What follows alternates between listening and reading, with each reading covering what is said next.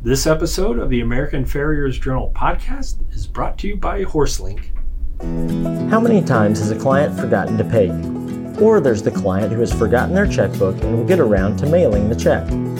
How long do you have to wait for payments from your foot care clients?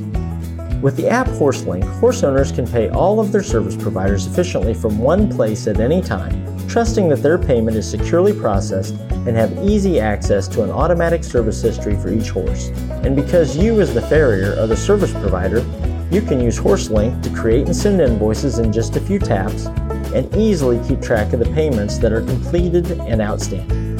Download the app for free in the Apple App Store, Google Play, or visit horselinc.com today. Welcome to the American Farriers Journal podcast. I'm Jeremy McGovern. We'll break format in this episode to talk about how the coronavirus is affecting the farrier industry. It's been a weird few weeks and things are still moving fast. Last week, many of us were at the American Farriers Association convention in Chattanooga. And as the event started, maybe there was some mild concern among many attendees. But by the time it ended, many of us found out we were going to be directly impacted by travel or some other restrictions. I'm not doing this episode as an alarmist or to promote panic. And regardless whether you think the current measures in your area are helpful, or if you believe the situation is idiocy generated by the government and media, it doesn't matter. The fact is the farrier industry is part of the equine world, which doesn't operate in a vacuum. So there are some things farriers should be aware of to help protect their businesses. So in this episode, I'm speaking with three farriers who have unique perspectives on this matter. First, I'll talk with Pat Broadus. And Pat has a business largely built on the thoroughbred industry in Kentucky, but he also travels for work.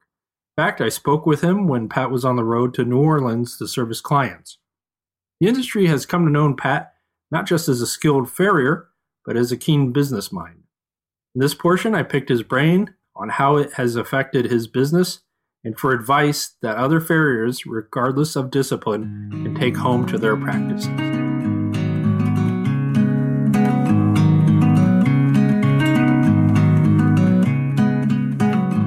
You're traveling, but your home base is in Kentucky, and Kentucky has been pretty aggressive, I think, compared to some other states on this with closures. How is it affecting you in the more immediate? Like my horses were not moving in till April 1, through April 3rd. The big drove of horses were coming in. So as of the moment, it hasn't affected me. Now in the next 2 weeks, it's going to really affect me, because I hired a guy coming from California, go to work for me and help me out here. And now we're looking forward and going, I don't know if we're going to have the horses, and another guy quit his job and his full-time job. He's a part-time farrier, under the assumption that I would be able to give him work 1 or 2 days a week. Now I'm not sure I can. Then I had another guy move down from New York in the fall, knowing that we were going to, he helped me get through the winter and I was out of town and he was out of town. So it kind of worked. But the deal was we were going to be rocking in the spring. And so in the next 2 weeks is what we're really putting everything together. I don't know that it's going to work out. I know at some point that it's going to, because this can't last forever. And I think that's the thing to remember is as grave as things may seem in terms of a short-term business, they won't last forever. Say the horses aren't there, what's your plan over the next, say, 3 weeks? Over the next 3 weeks, and that's what I was telling them. I was like, look, I promised you guys the job and everything, and I'm going to keep you fed. I just don't know that we're going to be able to do what we were hoping. And I figure I'm going to take a little less money than what I was expecting to keep everybody happy and keep everybody working. And it's going to be, we're going to have to cut our circles down and really go to jobs with purposes instead of wasting money running everywhere, like we really should be doing in a business anyway. But we're really going to have to pay attention to those, make sure we're not wasting things, make sure we're not making trips for wasted trips. And, but I think we also have to be conscious of the clients and their uncertainty and them not knowing right now. And I think it's a weird time in the country where a lot of us really don't know. And the biggest thing that I've kind of worried about, is they tell you we can take a few weeks and things will get better. Well, a few weeks from when? Is it a few weeks from now? Is it a few weeks from now? Is it a few weeks from the last patient with the coronavirus? Is it a few weeks from when the curve starts coming down and it looks like we got a handle on this? There's so much of the unknowing right now, and I hope we don't all get caught up in that and go into a panic and a tailspin. And I think impacts are felt whether races are closed or if you're in the show circuit, those are closed. Even where maybe some backyard people are seeing clients extend, or maybe there's a prohibition in terms of attending a boarding barn. What advice do you have? Because you had mentioned being in tune to those costs, and you have the reputation for delivering a lot of presentations over the years on being mindful of where you're putting your money in your business. Is that the first place you'd suggest farriers to look? What I've done too is I've kind of prepared myself in the past for something like this to happen. Right now I've got probably close to 6 months supply on supplies itself, so I don't have to worry about the outgo and the money.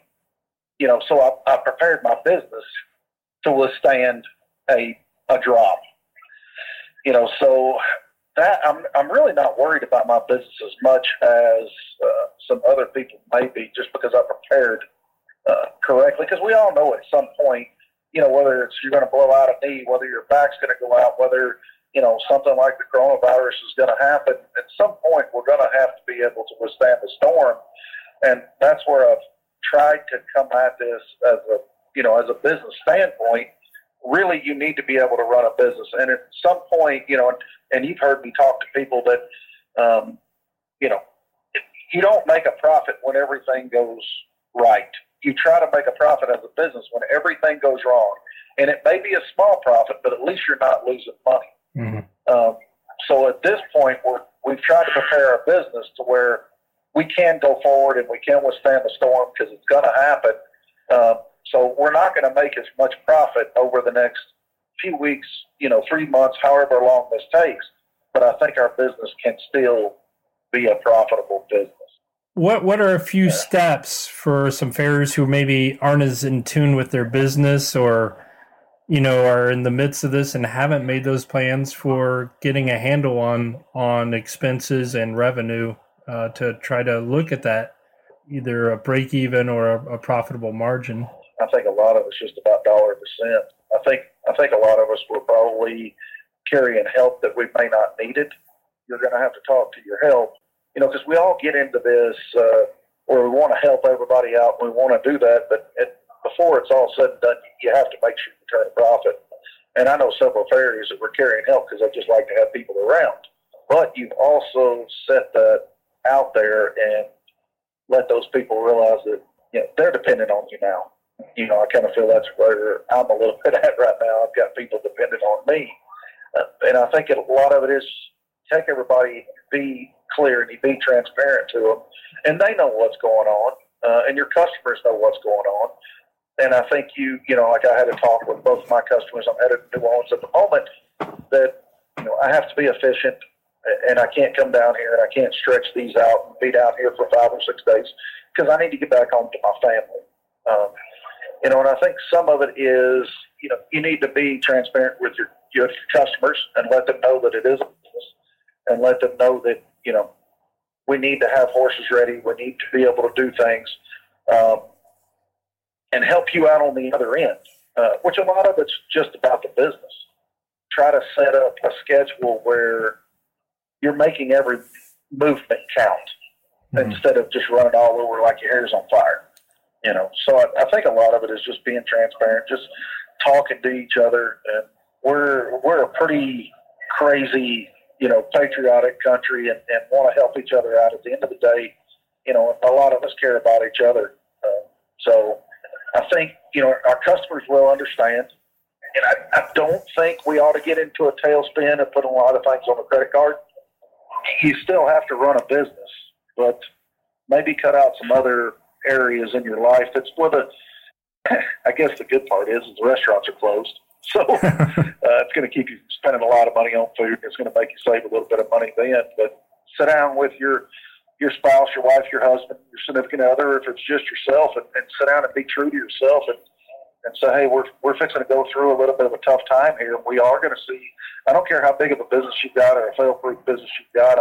I've got a pretty fail-proof business as far as in the thoroughbred industry because of, they're moving. They still need to be shod. As soon as this is over, everybody wants to be ready to run and wants to be ready to go. Even the horses that are not sure where they're going. But I thought as fail-proof as I was, that Keeneland is going to be light for me. It's going to be non-existent. It's going to be light. So there's going to be another month pushback, and we don't know where we're going from there. So we kind of looked, I sat down with Tori 2 days ago, and we looked, and we're trying to make smart decisions on what was going to happen.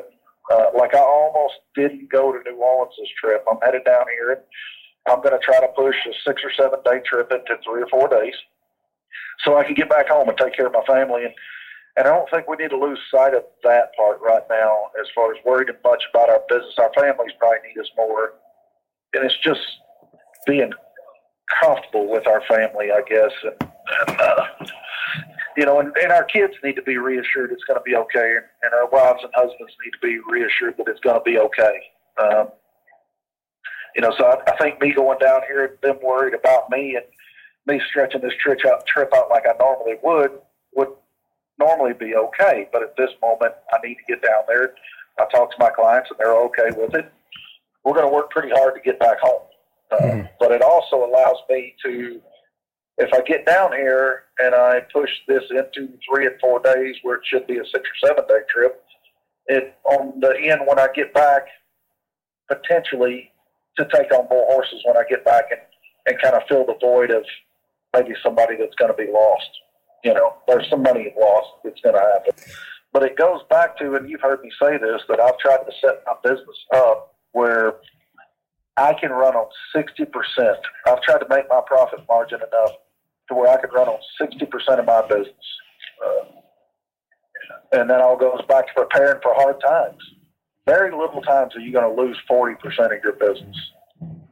I think there's being in this together is being sympathetic to what owners may be going through, but still operating a business, and some owners may stretch out payments, and so farriers are going to see poor cash flow. What advice do you have for that? Cash flow is everything in this business. Once you get paid is as important as cash flow sometimes. But I think we're going to have to be a little sympathetic to that because, we're working for people that are losing income also, and it's uncontrollably on their part. They're not doing it on purpose. We're open and we're transparent with them, and we understand their needs and they understand our needs. And maybe it's one of those things that they express they're having a hard time that we get part of it now and part of it whenever. I've got this may be off the subject a little bit, but it may work into it somehow. But, I've got a new customer sheet when I sit down and they sign it and they pick their payment date.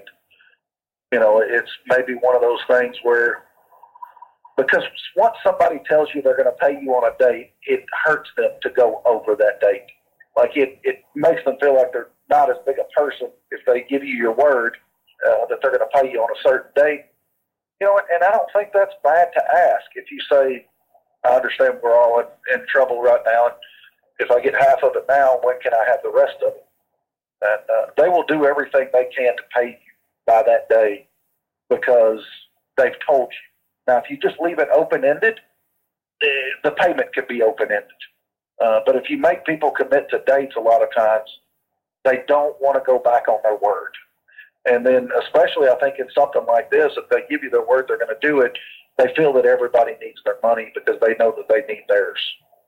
So I think it's being sympathetic, but also making people commit to pay you.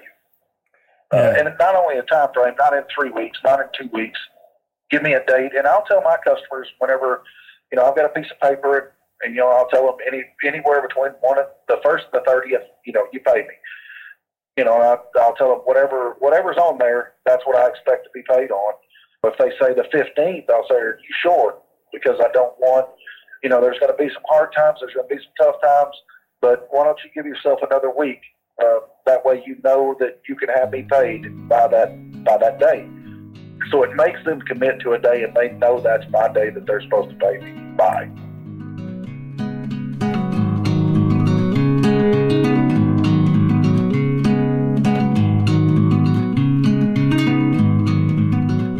Thank you, Pat, for your perspective. Earlier, I mentioned that things are moving fast with the coronavirus. Yesterday, I interviewed Dominico Cellaro, a farrier based in Italy. This morning, we re-recorded this portion because restrictions on farriers were announced after we first chatted. Italy has been at the center of this outbreak in terms of Western Europe. Dominico shares what it's like as a farrier in a more restrictive environment compared to the United States at the moment. It may be difficult to understand him at times. He's not a native English speaker, but much of what he's discussing are the newer restrictions on farriers needing a veterinary permission to see horses.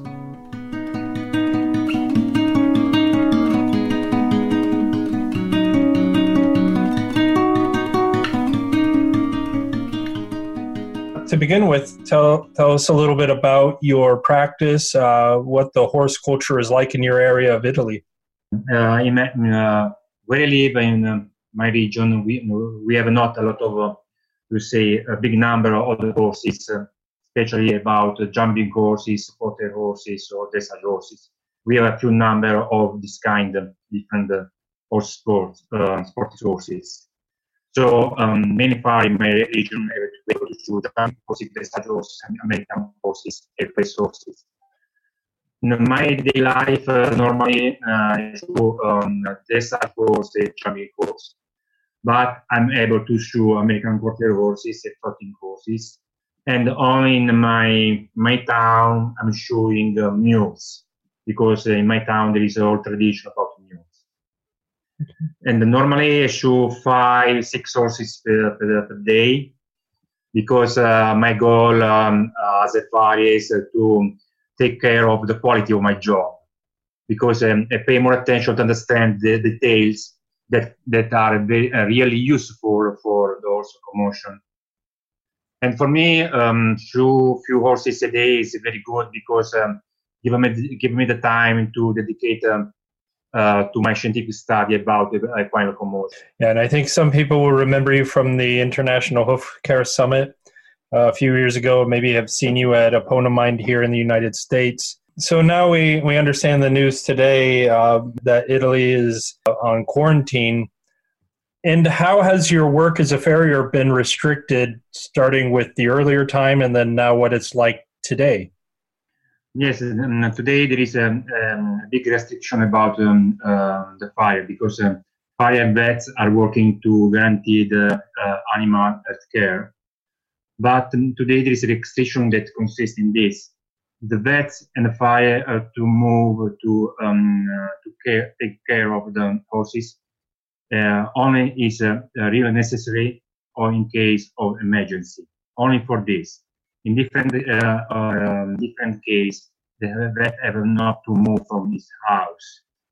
And about our job, as a farrier, to move from a town to shoe horses, I need a vet prescription.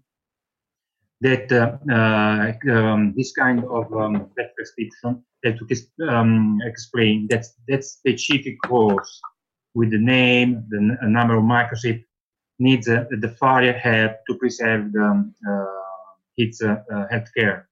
For example, tomorrow I have to shoot some horses with a chronic laminitis, that without my job the horse cannot stay up, they cannot walk. But I can do it only with the vet prescription. Indeed, the vet today sent me by email the prescription that it was emphasized that without my job, the horse cannot be well. So tomorrow, before to leave my home to this specific horses, I have with me the government form, fill in with all my information, and that I'm following the rules about protection against the coronavirus, and the vet prescription. Only in this way. Otherwise, if I'm not following the government rules and without the vet prescription, I can have a fine and can have some, I can be more or less in jail. Depends of the gravity of what I'm doing. Does the veterinarian have to see the horse before you're allowed to go?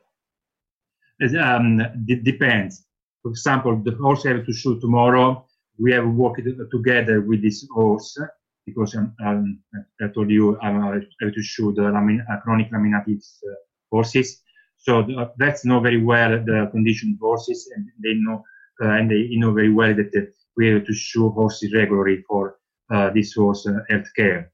Otherwise, the vets have to visit the horse before, but the vets can visit the horse only is really necessary or for emergency. Otherwise, the vet cannot move from his house.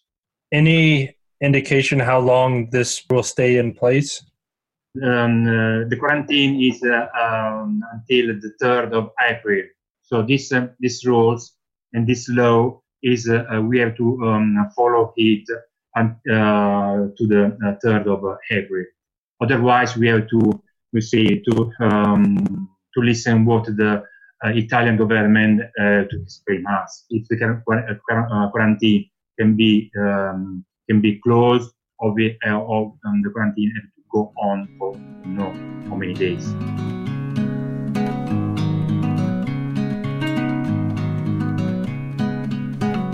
Thank you, Domenico, for your report from Italy.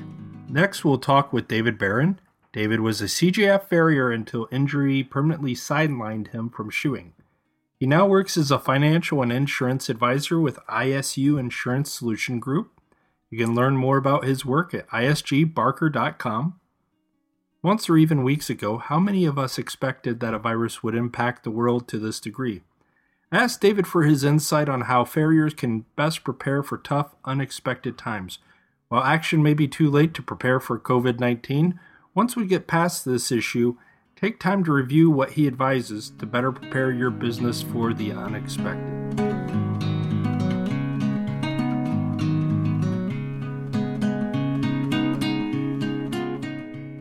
From your point of view, is an advocate for long-term planning, but also recognizing there's immediacy and certainly your background as a farrier, what suggestions do you have for is there some kind of universal advice to help make our way through this? Yeah, I mean, I think that, you sort of hit the nail on the head with your opening statement, which is like, in our exposure or our experience of all of this stuff, it's all basically geared around exactly that, long-term planning. So typically the thing is, you never know what you need until you sort of need it. You know what I mean? Especially like in terms of like, we handle a lot of liability and casualty insurance.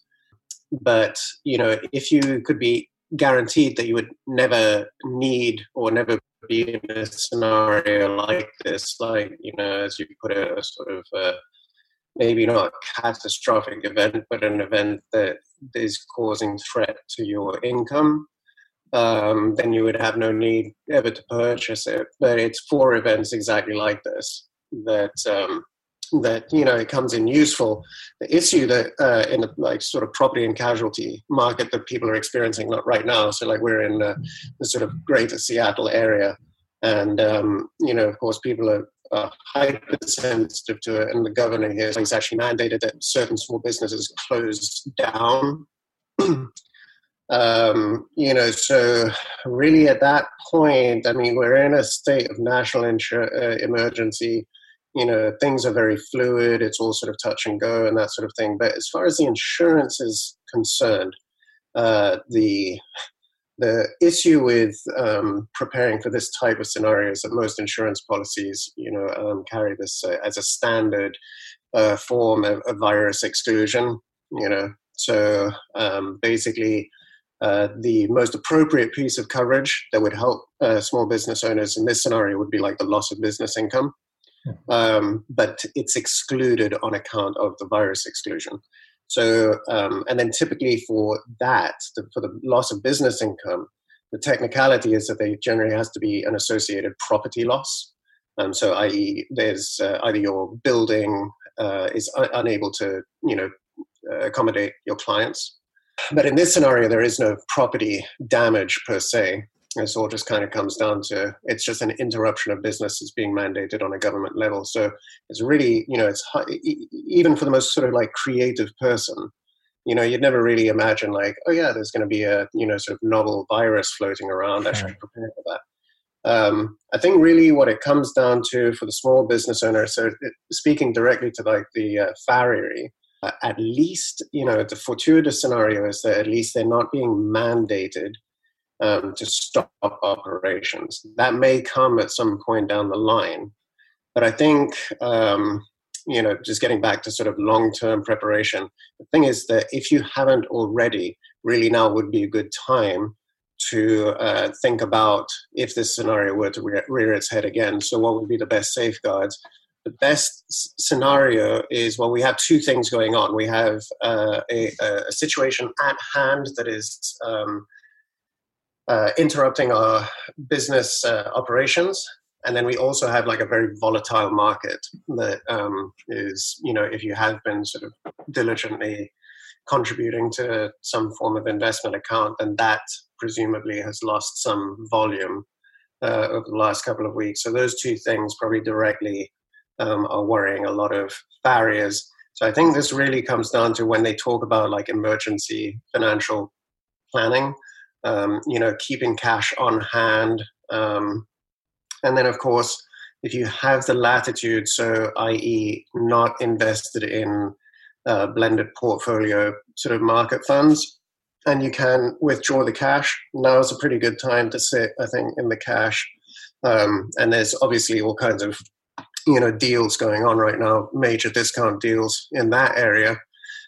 So yeah, I'd say, sort of emergency financial planning, it varies from state to state what they recommend people should carry, in sort of liquid cash, typically sort of like 6 months. But I think in this scenario, because there's been government intervention, they've released sort of, I think it was like $8.3 billion in assistance. I would imagine that on some level there is going to be an attempt by the Fed to reinvigorate the market, and it's no secret that small businesses are the backbone of a sort of capitalistic economy. So I'd imagine that retrospectively there'll be some support for businesses. I think the main thing at this point, I do sort of keep up on it, on Facebook and sort of see what the general farrier population's reaction to it is.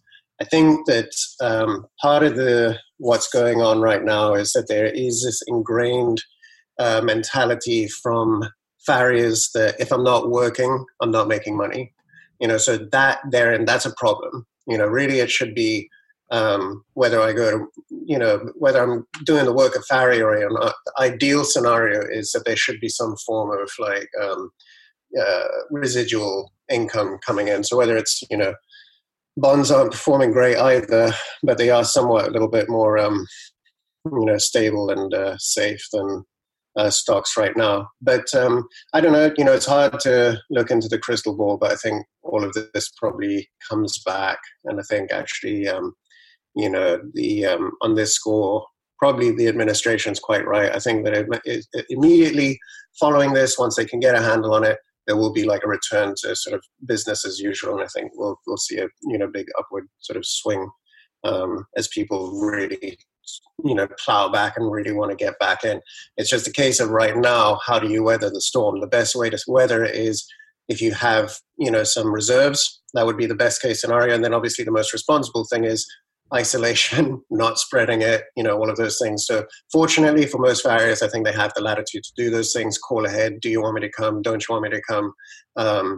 Carry all the appropriate stuff, the sanitizing equipment, and preferably interact with the clients directly.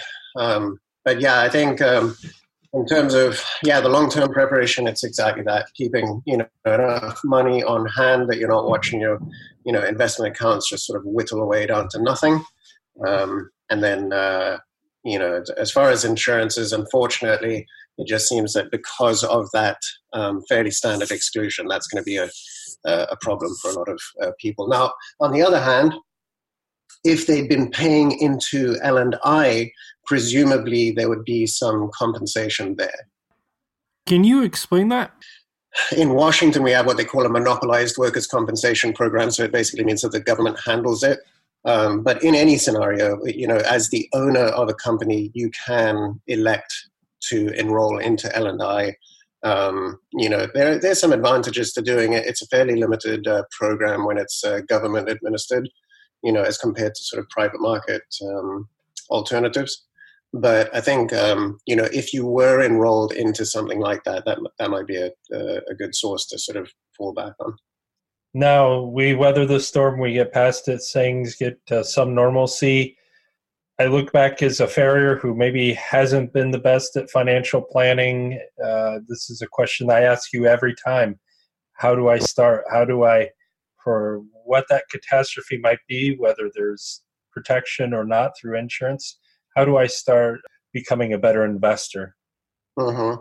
Yeah, I mean, I think it's just anything. It's like anything, right? I mean, like, I remember I went to Jim Keith's shop in Tucumcari, New Mexico, and he had told me, he said, the thing is, the first shoe is probably going to be pretty ugly, and the second shoe and the 99th shoe is going to be pretty ugly, but I bet the 100th shoe is better looking than the first one. And, I think it's I think it's true for anything. You want to be a journalist, probably the first article is going to be kind of rough and pretty shaky, but I bet after you've done it like 2,000 times, you're like, no problem, So it's the same thing with that. I think it's the hardest step is the first step, right? So it's going like, oh my gosh, well, how do I do that? Who do I trust, et cetera, et cetera. I just always go back to John Bogle, which is, don't spend a lot of time trying to look for the needle in the haystack, because, I mean, they have all kinds of computer software. They have all kind of genius individuals trying to figure that out, and they 9 times out of 10 get it wrong. I would just do instead of looking for the needle in the haystack, just buy the haystack sort of thing. So I think very, very easy thing to do is, these sort of blended portfolios like target retirement funds that are managed for you, but they're very like balanced funds. So there'll be some bonds, there'll be some stocks, there'll be some ETFs. Right now, like I think commodity traded funds, something that's actually backed by a real thing, is going to be a very good place to start. But I always say, I think you pick your flavor. I'm kind of biased toward Vanguard, just because they always, they have these like sort of high dividend yield funds that, always seem to outperform the market. They have very, very clever people working there, and they just do it where it's as simple as like, what age do you want to retire? How much money do you want to retire with? And just go from there. But yeah, I mean, and it all comes back, I think, to this very fundamental underlying principle, which is, however you want to look at it, MV equals PQ, or, time is an exponent over money. However you want to look at it, the best thing is start early and do it consistently. So even if you are 18 years old and you feel like, well, I don't have whatever $500 in my bank account. How do I get started with that? Hey, I mean, like, even if you took $10 and just started doing it, I mean, everybody started somewhere. Nobody walked into a brokerage house with, $1 billion and said, oh, I'm looking to buy some stocks, No, I mean, everybody started off with, oh, I've got $100 and I'm flat broke, but I want to turn the $100 into $200. Can I do it this way? And that's just how you get going. So, but the best advice is, if you haven't started already, just start right now, and because time that's really the only way to produce volume, is just keep doing it consistently and do it early enough that that it grows. I just want to add something else to that is that, really, if you look at it, maybe not as of today, but up until yesterday, the market is still up over where it was a year ago. It just goes up, as long as there's people who are willing to work, there's going to be GDP, there's going to be economy. And that's why it's so great to live in America, So, it's never a bad investment. The main thing is information, knowledge, and with knowledge is how much do I know, but also how much do I not know. And then I think the other thing that bears mentioning is that, if I look back through history, now I'm not a virologist and I'm not a doctor in any capacity, but if you look back through history, it probably is not going to be coronavirus that wipes us all off the face of the earth. But at some point, if you look at the plague wiped out, way more people than World War I ever did. And World War I's wiped out, a significant, contingent of Europeans. At some point, there's enough of us around, walking around pretty good food for virus and bacteria. At some point, there will be something that happens. It might not happen in our lifetime, but we should probably, if you're not planned, if you're not prepared for something, something's going to happen. So, you just don't want to be put in a scenario where you're sort of caught unprepared for it.